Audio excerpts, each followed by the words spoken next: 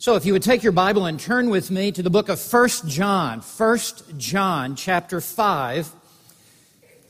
And the title of this message is Born of God. And I want to read the first 5 verses, and this is going to be a part 1, and next Sunday I will be here for part 2. Now, we have taken a picture of everyone here today. I know who you are, and I can find you. So you need to be here next Sunday as well. And I want to read verses 1 through 5. We'll look at a part of it today, and we will finish it next Lord's Day. And beginning in verse 1, and this is God's inspired, inerrant, and infallible word. Whoever believes that Jesus is the Christ is born of God. And whoever loves the Father loves the child born of God. By this we know that we love the children of God when we love God and observe His commandments. For this is the love of God, that we keep His commandments. And His commandments are not burdensome. For whatever is born of God overcomes the world. And this is the victory that has overcome the world, our faith. Who is the one who overcomes the world? But he who believes that Jesus is the Son of God. In these verses, the Apostle John is addressing the subject of the new birth, being born again, being born of God. And this is one of the most important doctrines in the entire Bible. Because as Jesus said earlier, unless one is born of God or born again, he shall not see the kingdom of God. And unless one is born again, he shall not enter the kingdom of God. This rises to the highest level of importance as a truth taught in Scripture. The new birth is when eternal life enters your spiritually dead soul, and you come alive unto God. And the life of God now surges through your soul. It is the new birth that enables you to repent and to believe in the Lord Jesus Christ. It is regeneration that precedes saving faith. It is regeneration that produces saving faith, because dead men cannot repent. And spiritually dead men cannot believe in the Lord Jesus Christ. And in the order salutis, the order of salvation, regeneration precedes justification by faith alone. This is where the eternal purposes of God intersect experientially into the soul of a spiritually dead sinner, and from this comes saving faith. From this comes repentance. From this comes an entirely new life in Jesus Christ. It is this important. The Apostle John has more to say about being born of God than any other author in the entire Bible.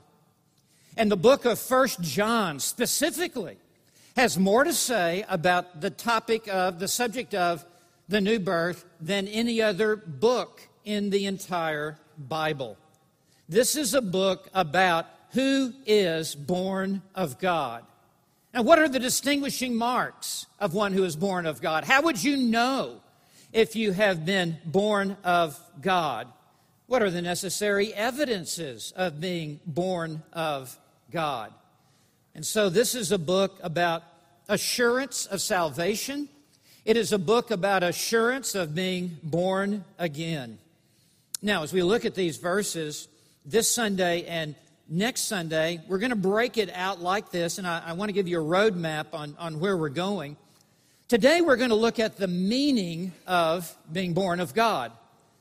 And we see born of God mentioned 3 times in this passage, twice in verse 1 and once in verse 4. So this is the central theme of these verses. It's all about being born of God.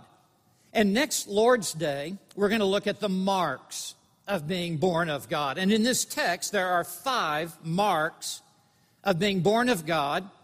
And I just want to draw these to your attention just by way of introduction. In verse 1, if you're born of God, there will be faith in Christ. And second, if you're born of God, in verse 1, you will have love for God. And then third, if you're born of God, you will have love for the brethren. That's also in verse 1. And then in verses 2 and 3 is the fourth aspect, or the fourth mark of being born of God. You will be keeping the commandments. And then finally, in verses 4 and 5, the one who is born of God overcomes the world, a reference to this evil world system that is anti-God and anti-Christ.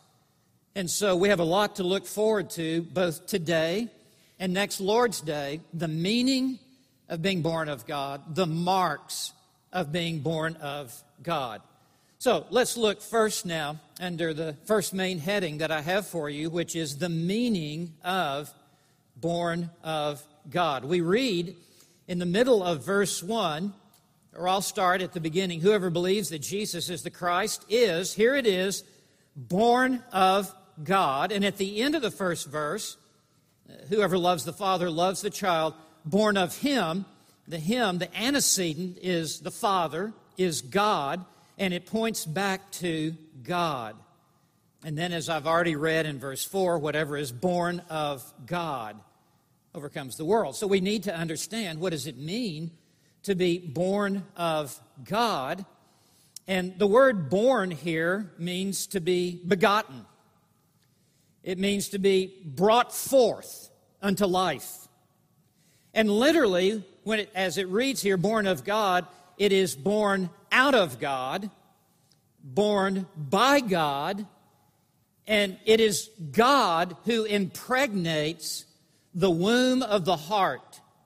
And it is God who causes a conception to take place in the womb.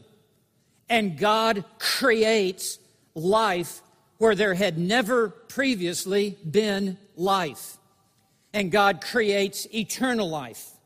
He creates spiritual life, where previously the heart was spiritually dead in trespasses and sin. There was an existence, but there was no life. There was separation from God. And the new birth implants life in the spiritually dead soul. And this draws on the analogy of what Jesus taught when He addressed Nicodemus. And in John chapter 3, verse 6, Jesus spoke very directly to Nicodemus, and He said, that which is born of the flesh is flesh, referring to our physical birth. And that which is born of the Spirit is spirit. And then He drove it home with Nicodemus and said, do not be amazed that I say to you, you must be born again. And so, John now, writing some 60 years later after Jesus addressed Nicodemus privately, and no doubt Jesus must have shared with John and maybe the other disciples this encounter with Nicodemus. Now, 60 years later, as John writes the book of 1 John, it is still engraven in his mind, this analogy, this metaphor of being birthed into the kingdom of God. And as he writes this epistle, he draws upon this to communicate the truth of what we call regeneration. Regeneration is the imparting a spiritual life to the once spiritually dead soul. And so, I want to sharpen our understanding of what it is to be born of God, because it rises to really the highest level of importance in your life, because you'll never see the kingdom of God. You'll never enter the kingdom of God unless you're born again. You can join a church, you could walk an aisle, you could raise a hand, you could parrot a prayer, you could join the choir, you could go to a Bible study and not be born again. And so the acid test is, have you been born again. And so, because it is so necessary for each and every one of us, our eternal destiny hinges upon this. I want to give you 10 words that will help us define what it is to be born of God. I want to help bring into focus this extraordinary miracle that God performs in the human heart. And the first word that I want to give you is divine. Being born of God is a divine birth. And as you look at verse 1 and verse 4, that becomes very obvious because it says born of God. There's only one Father at work here. There is only one progenitor, and that is God the Father, working by His Spirit in perfect harmony with the Son, the Lord Jesus Christ. And when He says born of God, it does not say born of God and man. No, there's only one active agent in the new birth, and it is God. God was active, you were passive. It was 100% a work of God in your spiritually dead soul. It was a 0% participation by you in the new birth. Theologians refer to this as monergism, as a monergistic regeneration. And the word monergism is a combination of two Greek words, mono, which means one, and energes means a worker. Monergism or monergistic means there's only one active agent in your new birth, and that was God. It's not synergistic, S-Y-N, in which there are two active agents. It's God and man who produced the new birth. No, there's only one active agent, and it is God and God alone. I want to take us to two cross-references that'll make this very clear. And the first is James chapter 1 and verse 18, which reads, and I love hearing the pages of the Bible turn. I just love that. Good for you. Do not do this on a cell phone, okay? All right, so verse 18. In the exercise of His will, God's will,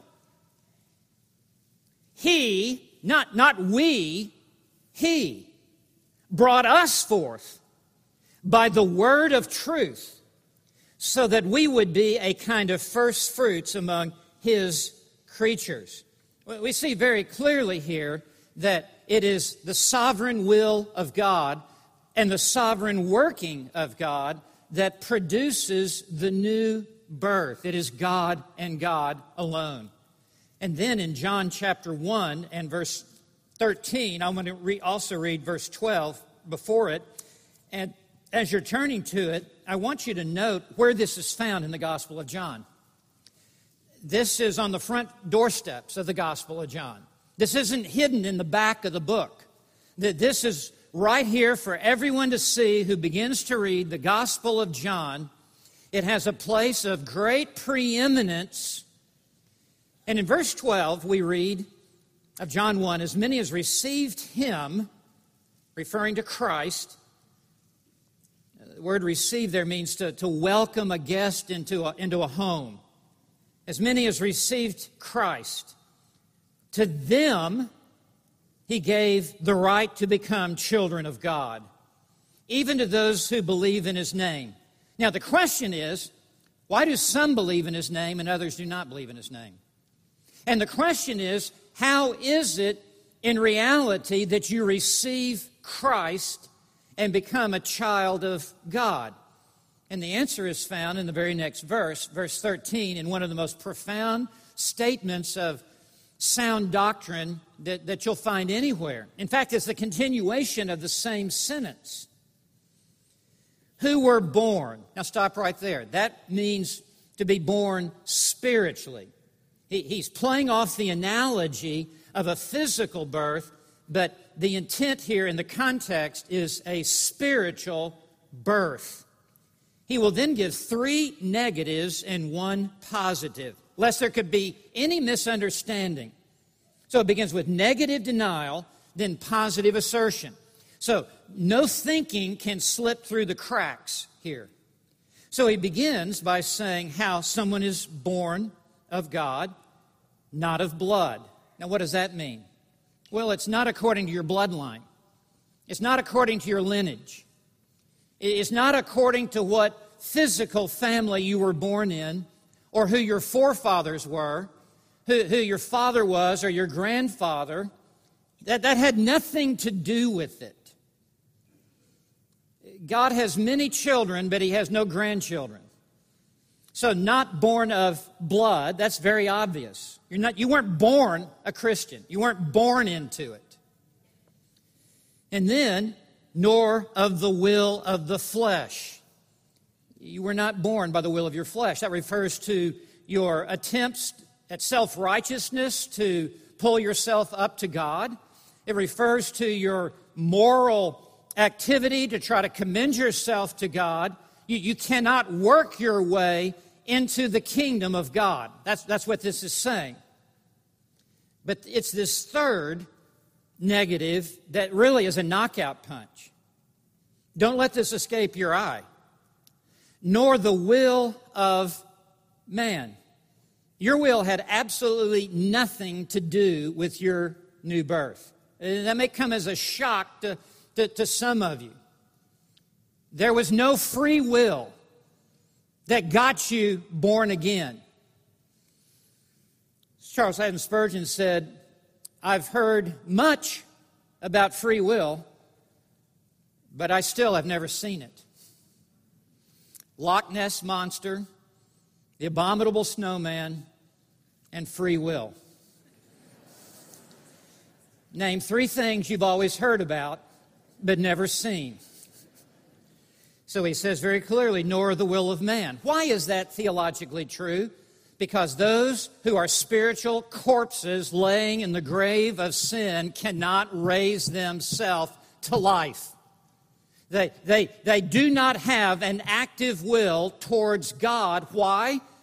Because they're spiritually dead, because they're held captive by a real devil who will not let them go, and because they are enslaved to sin, and sin is their cruel taskmaster, and sin is commanding them to disobey. And so they can't break the shackles, and they have no desire to break the shackles. And so for the only way for them to enter into the kingdom of God is what the last 3 words of this verse say, but, meaning stark contrast, but of God, but born of God. And so it is God and God alone who is the active agent in regeneration. And this all takes place at the same time, and I'm going to explain this next Sunday. The moment you are born of God, you immediately call upon the name of the Lord. And you immediately believe in Jesus Christ. And you immediately now have love for God. And you now immediately are living in a new realm, no longer in the realm of this world. You are an overcomer of this evil world system because you now belong to the kingdom of God. But it all starts, the tip of the spear is God's work in regenerating and impregnating the spiritually barren heart. James Montgomery Boyce is a great expositor, was the pastor of 10th Presbyterian in Philadelphia, a very historic church. He's preached in his pulpit before, a prince of an expositor. And I want to read you what James Montgomery Boyce has to say at this point. Clearly, God uses this image of being born again because it alone shows the initiative lies with the Father entirely and not with the son or the daughter who is engendered. And then Boyce asks 3 questions. What did you do? What did you have to do with your physical birth? Well, I'm waiting. Nothing. Second question. Did you say, I would like to be a boy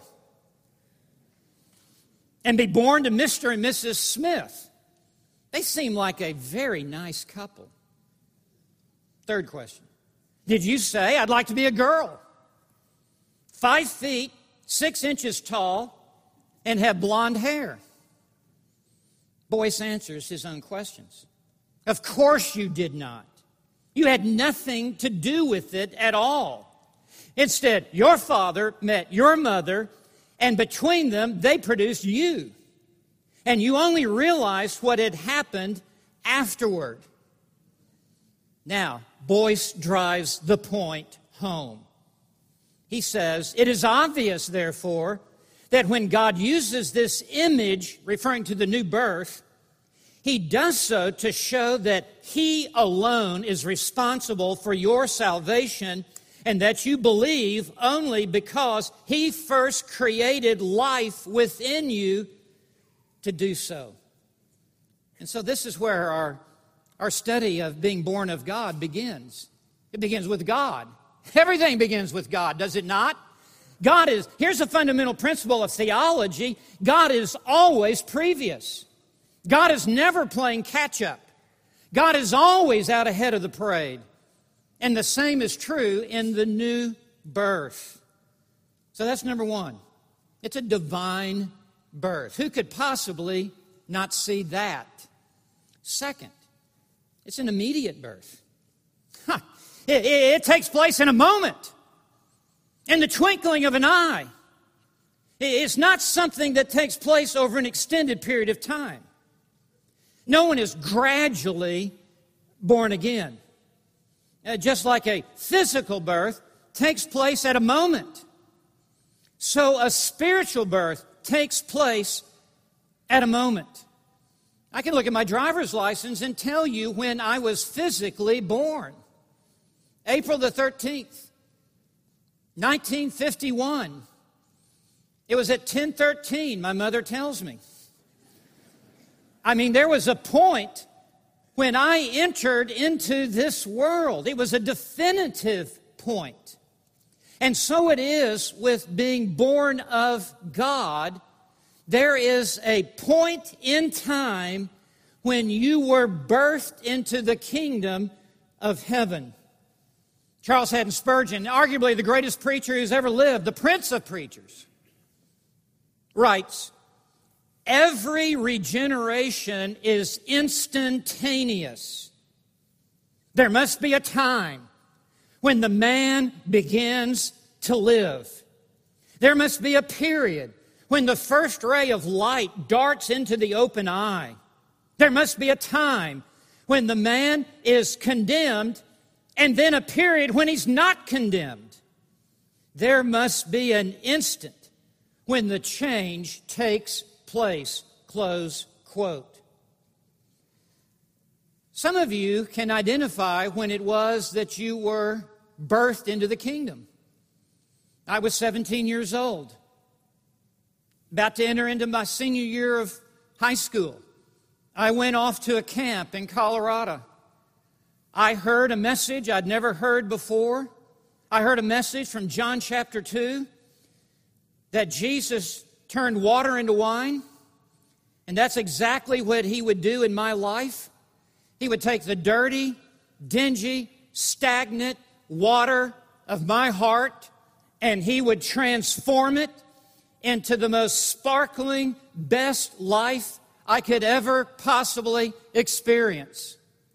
And when I heard that, it was the greatest thing I'd ever heard in my life.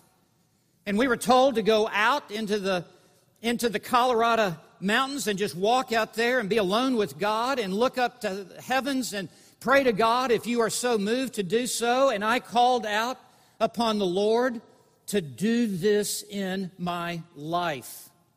And I was born again. Some of you here today cannot pinpoint that time. And that does not mean that you're not born again if you cannot pinpoint that time. And there are reasons why some people cannot pinpoint that time. For some, they had sat under such weak preaching of the Word of God, they didn't know enough to really be able to isolate that moment. And for others, they had been taught really just bad theology. Some people are so perfectionistic that it's hard for them to accept what God has done in their life. But nevertheless, even if you cannot pinpoint that time, it did take place in a moment. And it is the greatest event that has ever happened in your life. And it seems to me that you would know when the greatest event that has ever happened in your life, that you would be able to know that. I mean, I know the day when I was married. I know the date when my 4 children were born. I know the date when I graduated from junior high school and from high school and from college and from seminary and from a doctoral program. I know the day. I know the time.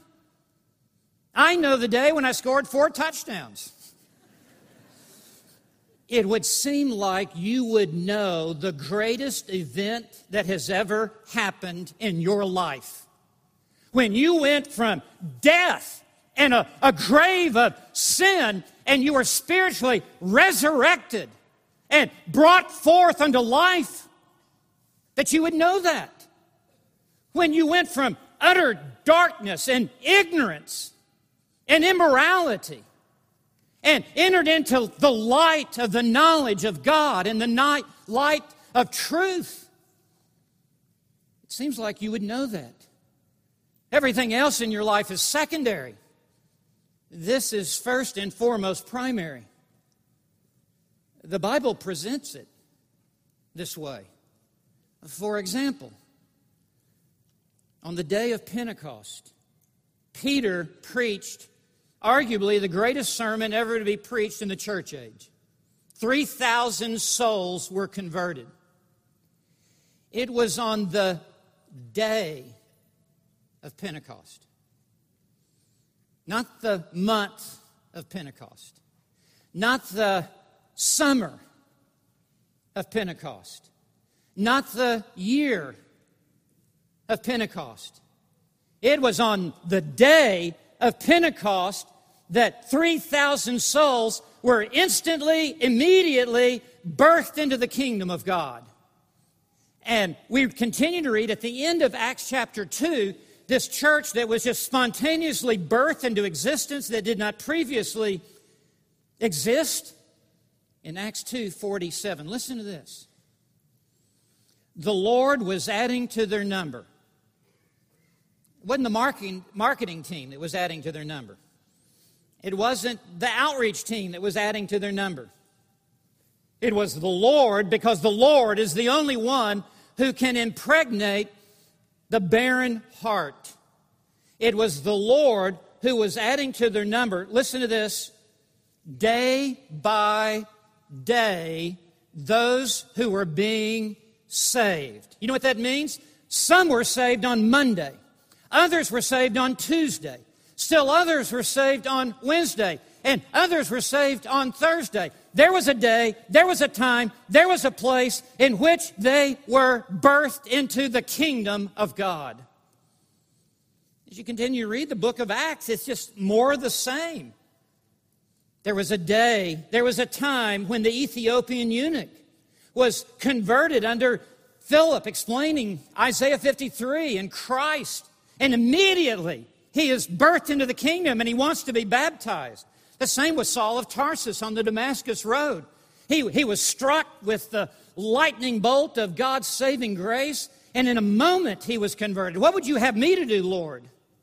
And the same was true with Cornelius in Acts chapter 10. The same was true with Lydia in Acts chapter 16 in Philippi. In that precise moment, God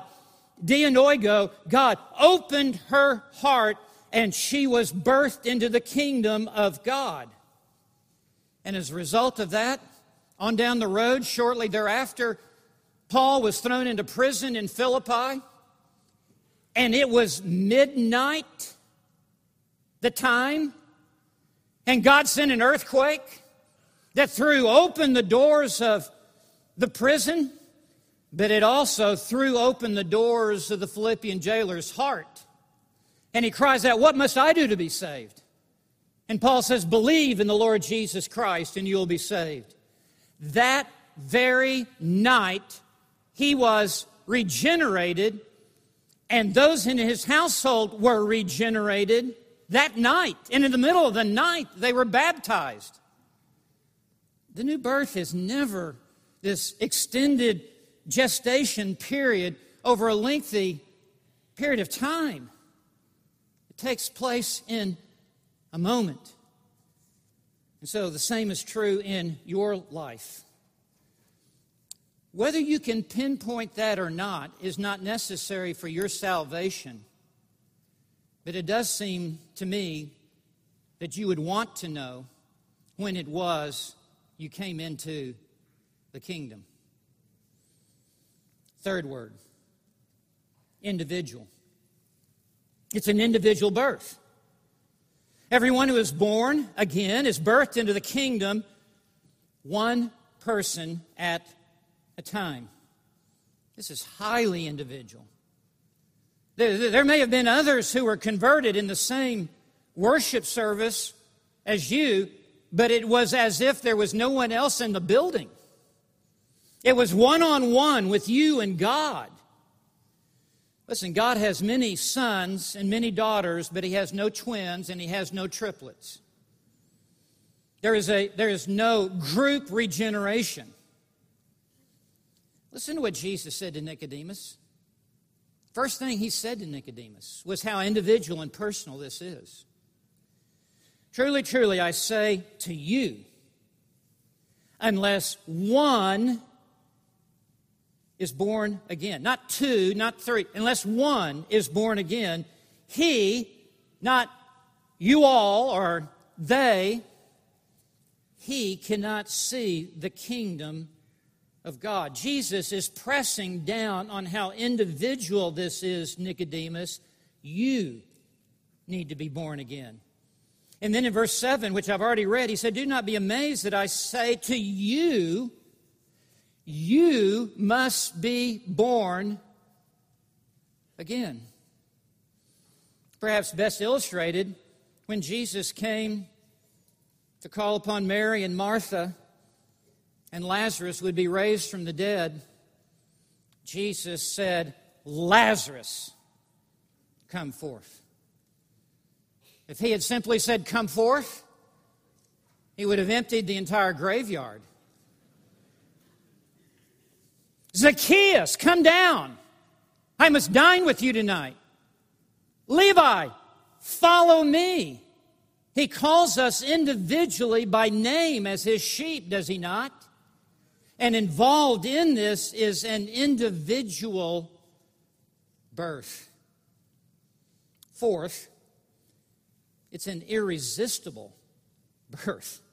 I mean, no human resistance can thwart or hinder the powerful movement of the Holy Spirit of God in His work of regeneration in the day of His power.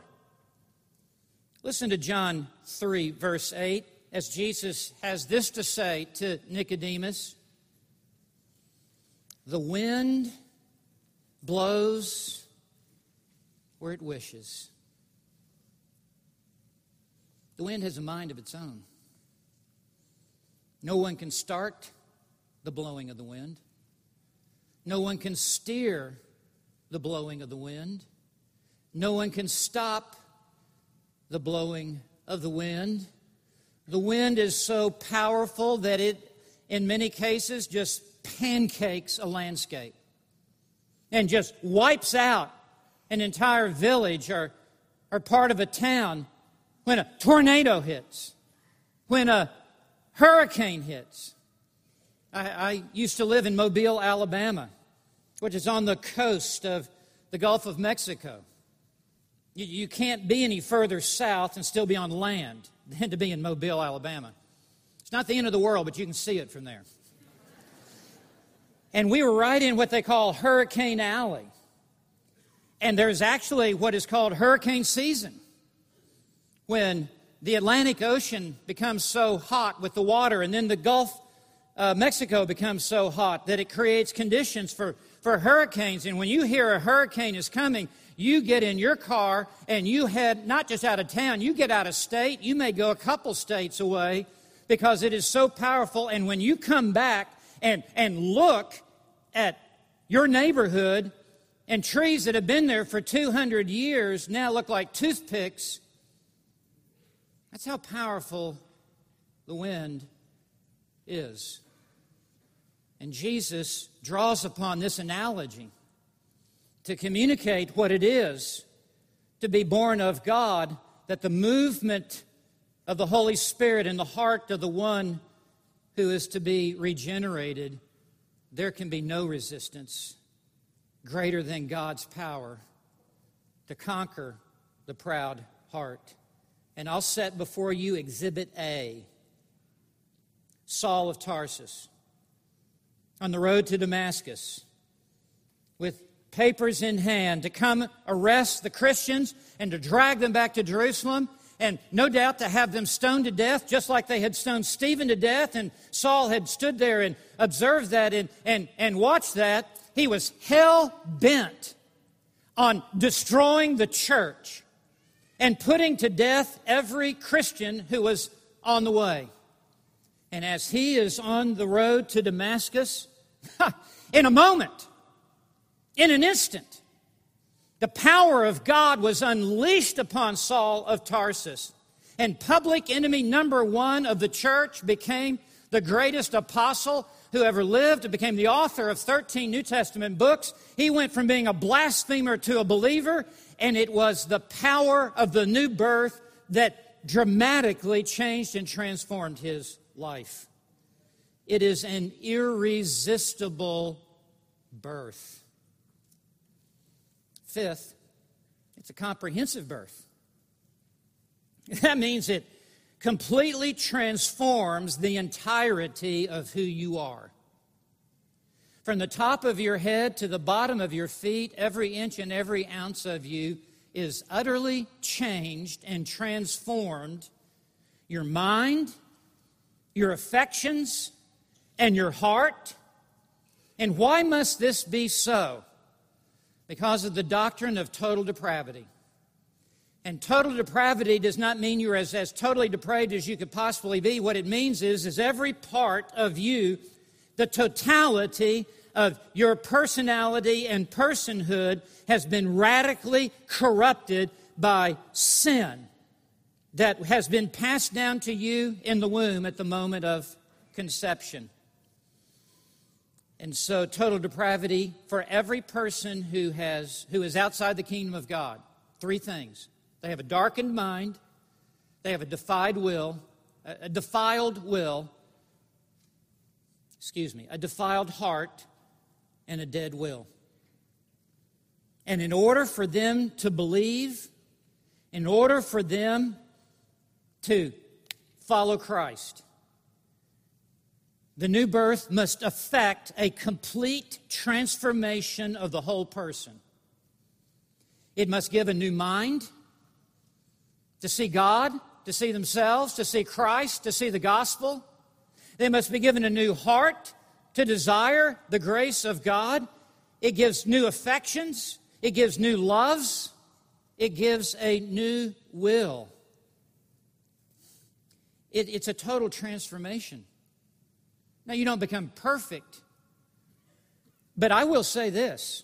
The Puritans used to say, it is a greater transformation when you are born again than when you leave this world and go to heaven.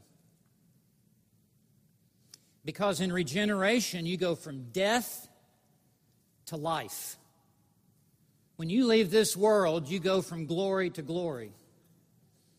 You leave this world already converted and with a new mind and a new heart and already being conformed into the image of Christ. And when you go into His presence, it is less of a transformation than the moment you were born again. As you went from being a spiritual corpse, you went from being a a dead man walking to being alive unto God. Let me give you this illustration. Thomas Chalmers was a powerful Scottish preacher of the 19th century. And he was an unconverted preacher. He was also a professor of mathematics in one of the leading universities of Scotland. And he had more interest in his academics than he did in the Bible. He had an elder who would call on him every Saturday night before he would preach and want to pray with him and pray for him. Thomas Chalmers, who was a luminary figure in Scottish history, would never be found reading his Bible. And the elder said, every Saturday night when I call on you, you're not digging into the Bible. I never see you in the Bible. Well, he was unconverted. He had no appetite. It would be like a lion trying to eat grass. He had no desire for it. And without giving you his whole testimony, he was then born again. That same elder kept coming by. And he said, now every Saturday night, when I see you in your study, you have an open Bible and you're poring over the Scripture. And that is the difference that the new birth makes. And for most of you here today, that's why you're in this church. Because you want the Word of God. You have an appetite for the Word of God, for the milk of the Word, for the solid meat of the Word. You want to be here.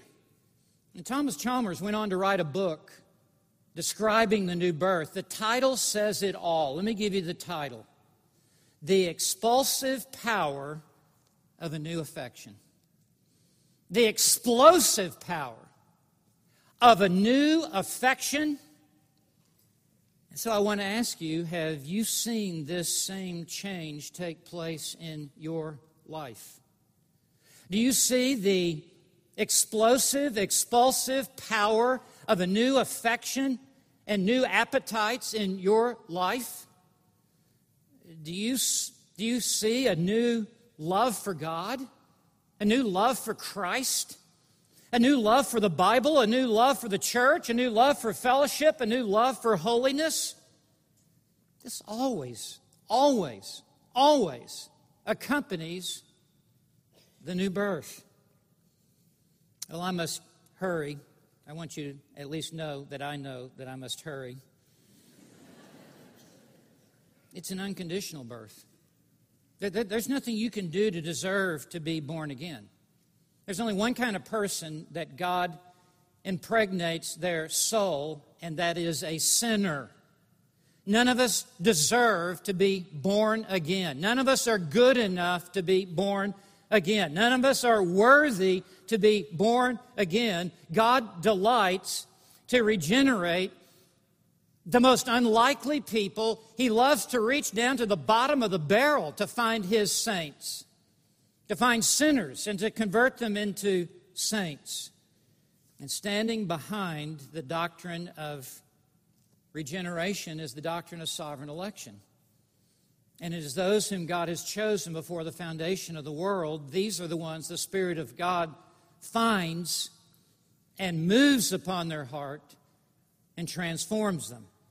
A great cross-reference is Titus 3, verse 5. He saved us not on the basis of deeds which we have done in righteousness. It's nothing of us, okay? But according to His mercy, by the washing of regeneration and renewing by the Holy Spirit. Saving mercy always works in partnership with saving grace. And grace operates in those who are so undeserving. If you're here today and you have not been born again, if you're here today and outside the kingdom of God, if you're here today and thinking, I'm so far away from God, I don't even know how I got into this worship service, but something has drawn me here, but I'm so far away from God, God could never save someone like me. I want you to know you are the candidate that God is looking for, someone just like you, to display His grace and His glory upon you. Spurgeon said, if God can get the elephant onto the ark, He can get the ant onto the ark. And if He can get the chief of sinners onto the ark, He can get you onto the ark. Number 7, it's a life-giving birth. We've already really addressed this, but let me just touch upon it for a moment. Justification by faith alone changes your status and your standing before God. You are declared to be the righteousness of God. It is a forensic legal declaration by God, and you are clothed with the righteousness of Christ, and the righteousness of Christ is transferred to your account, and you have now changed your standing before God. But what precedes justification by faith alone in the order salutis, the order of salvation, is actually regeneration, which gives you life, which awakens you out of your spiritual slumber, which resurrects you from the grave of sin.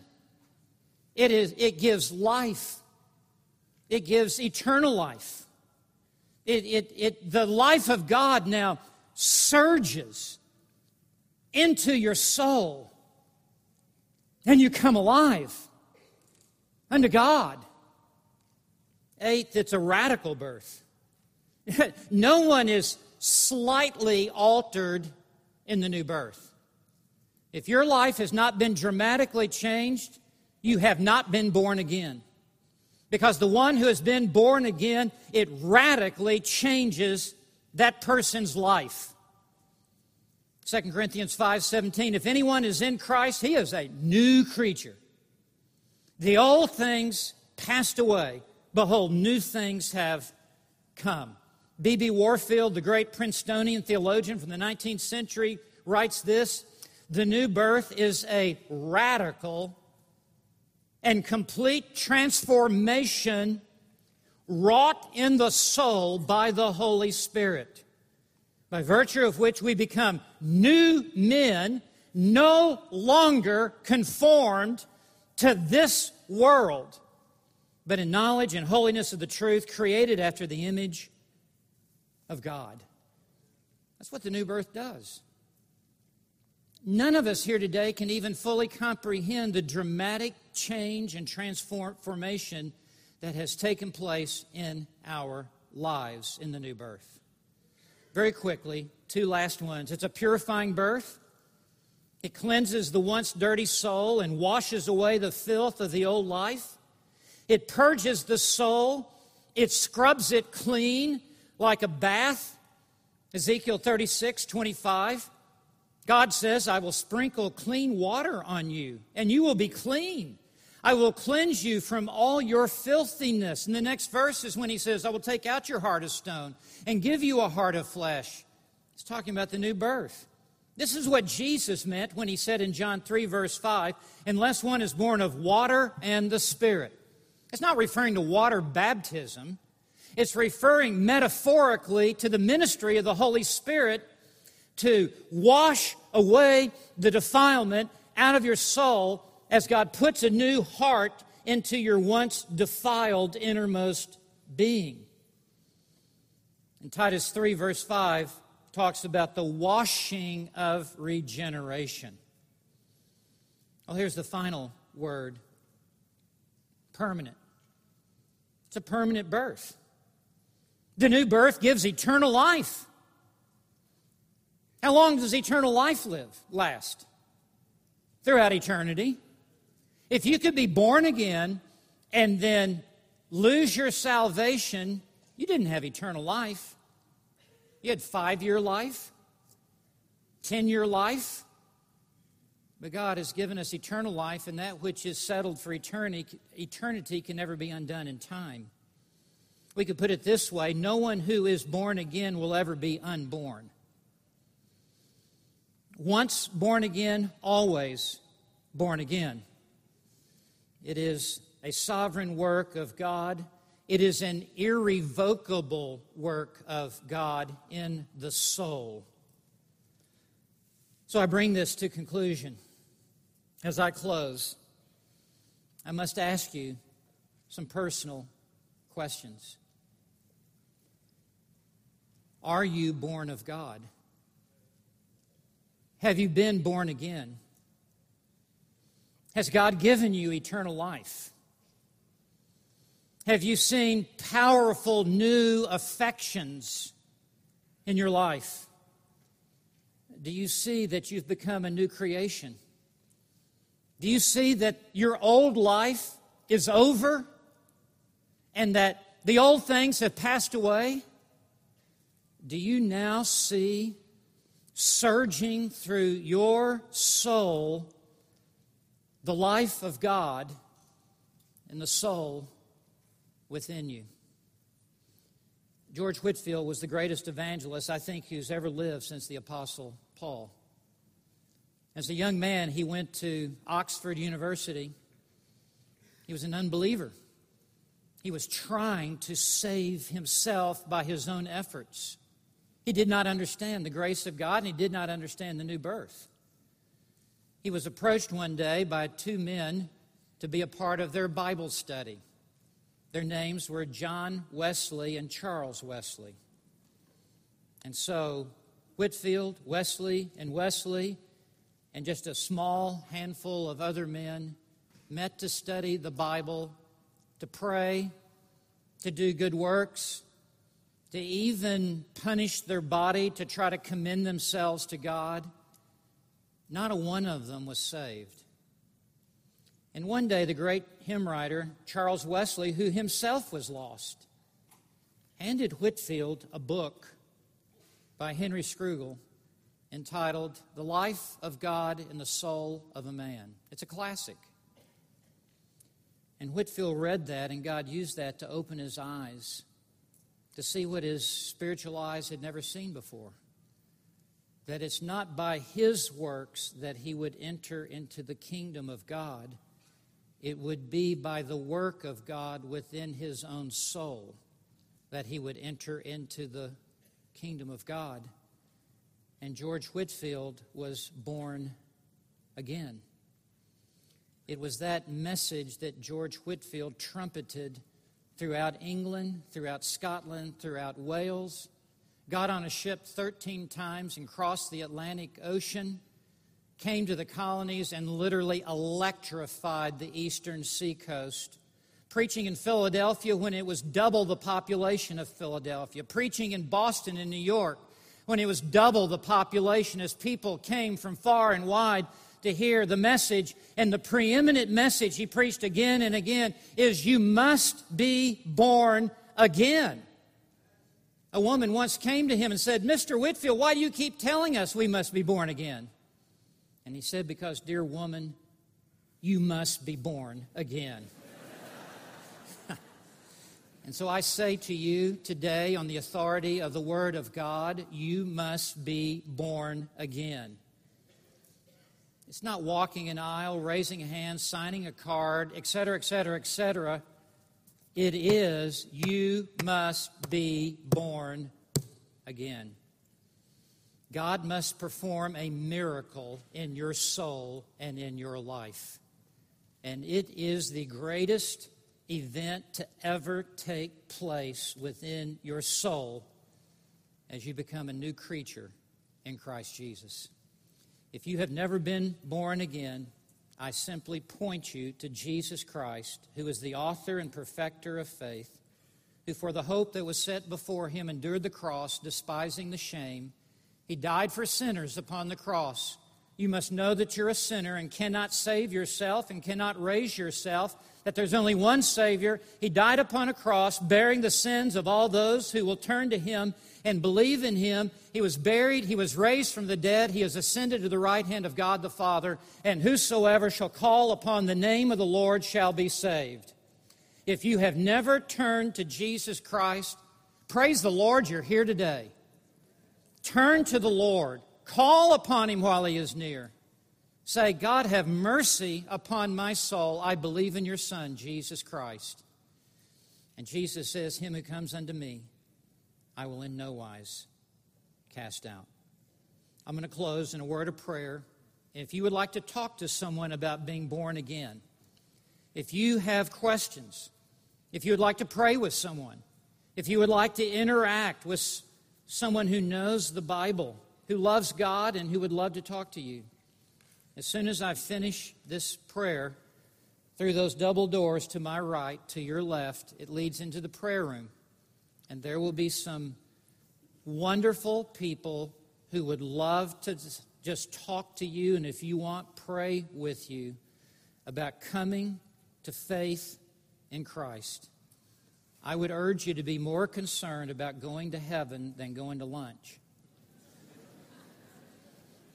Do not leave here today without Christ. Do not leave here today trampling underfoot the precious blood of the Lord Jesus Christ. Behold, now is the accepted time. Behold, today is the day of salvation. Settle this with God today. Let us pray. Father in heaven, thank you for the miracle of the new birth and this dramatic realteration and recreation that you have worked within us. We are overwhelmed by your mercy and by your grace, that you would snatch brands out of the fire like we are and make us to become trophies of grace. We rise up and bless your name. In Jesus' name, amen.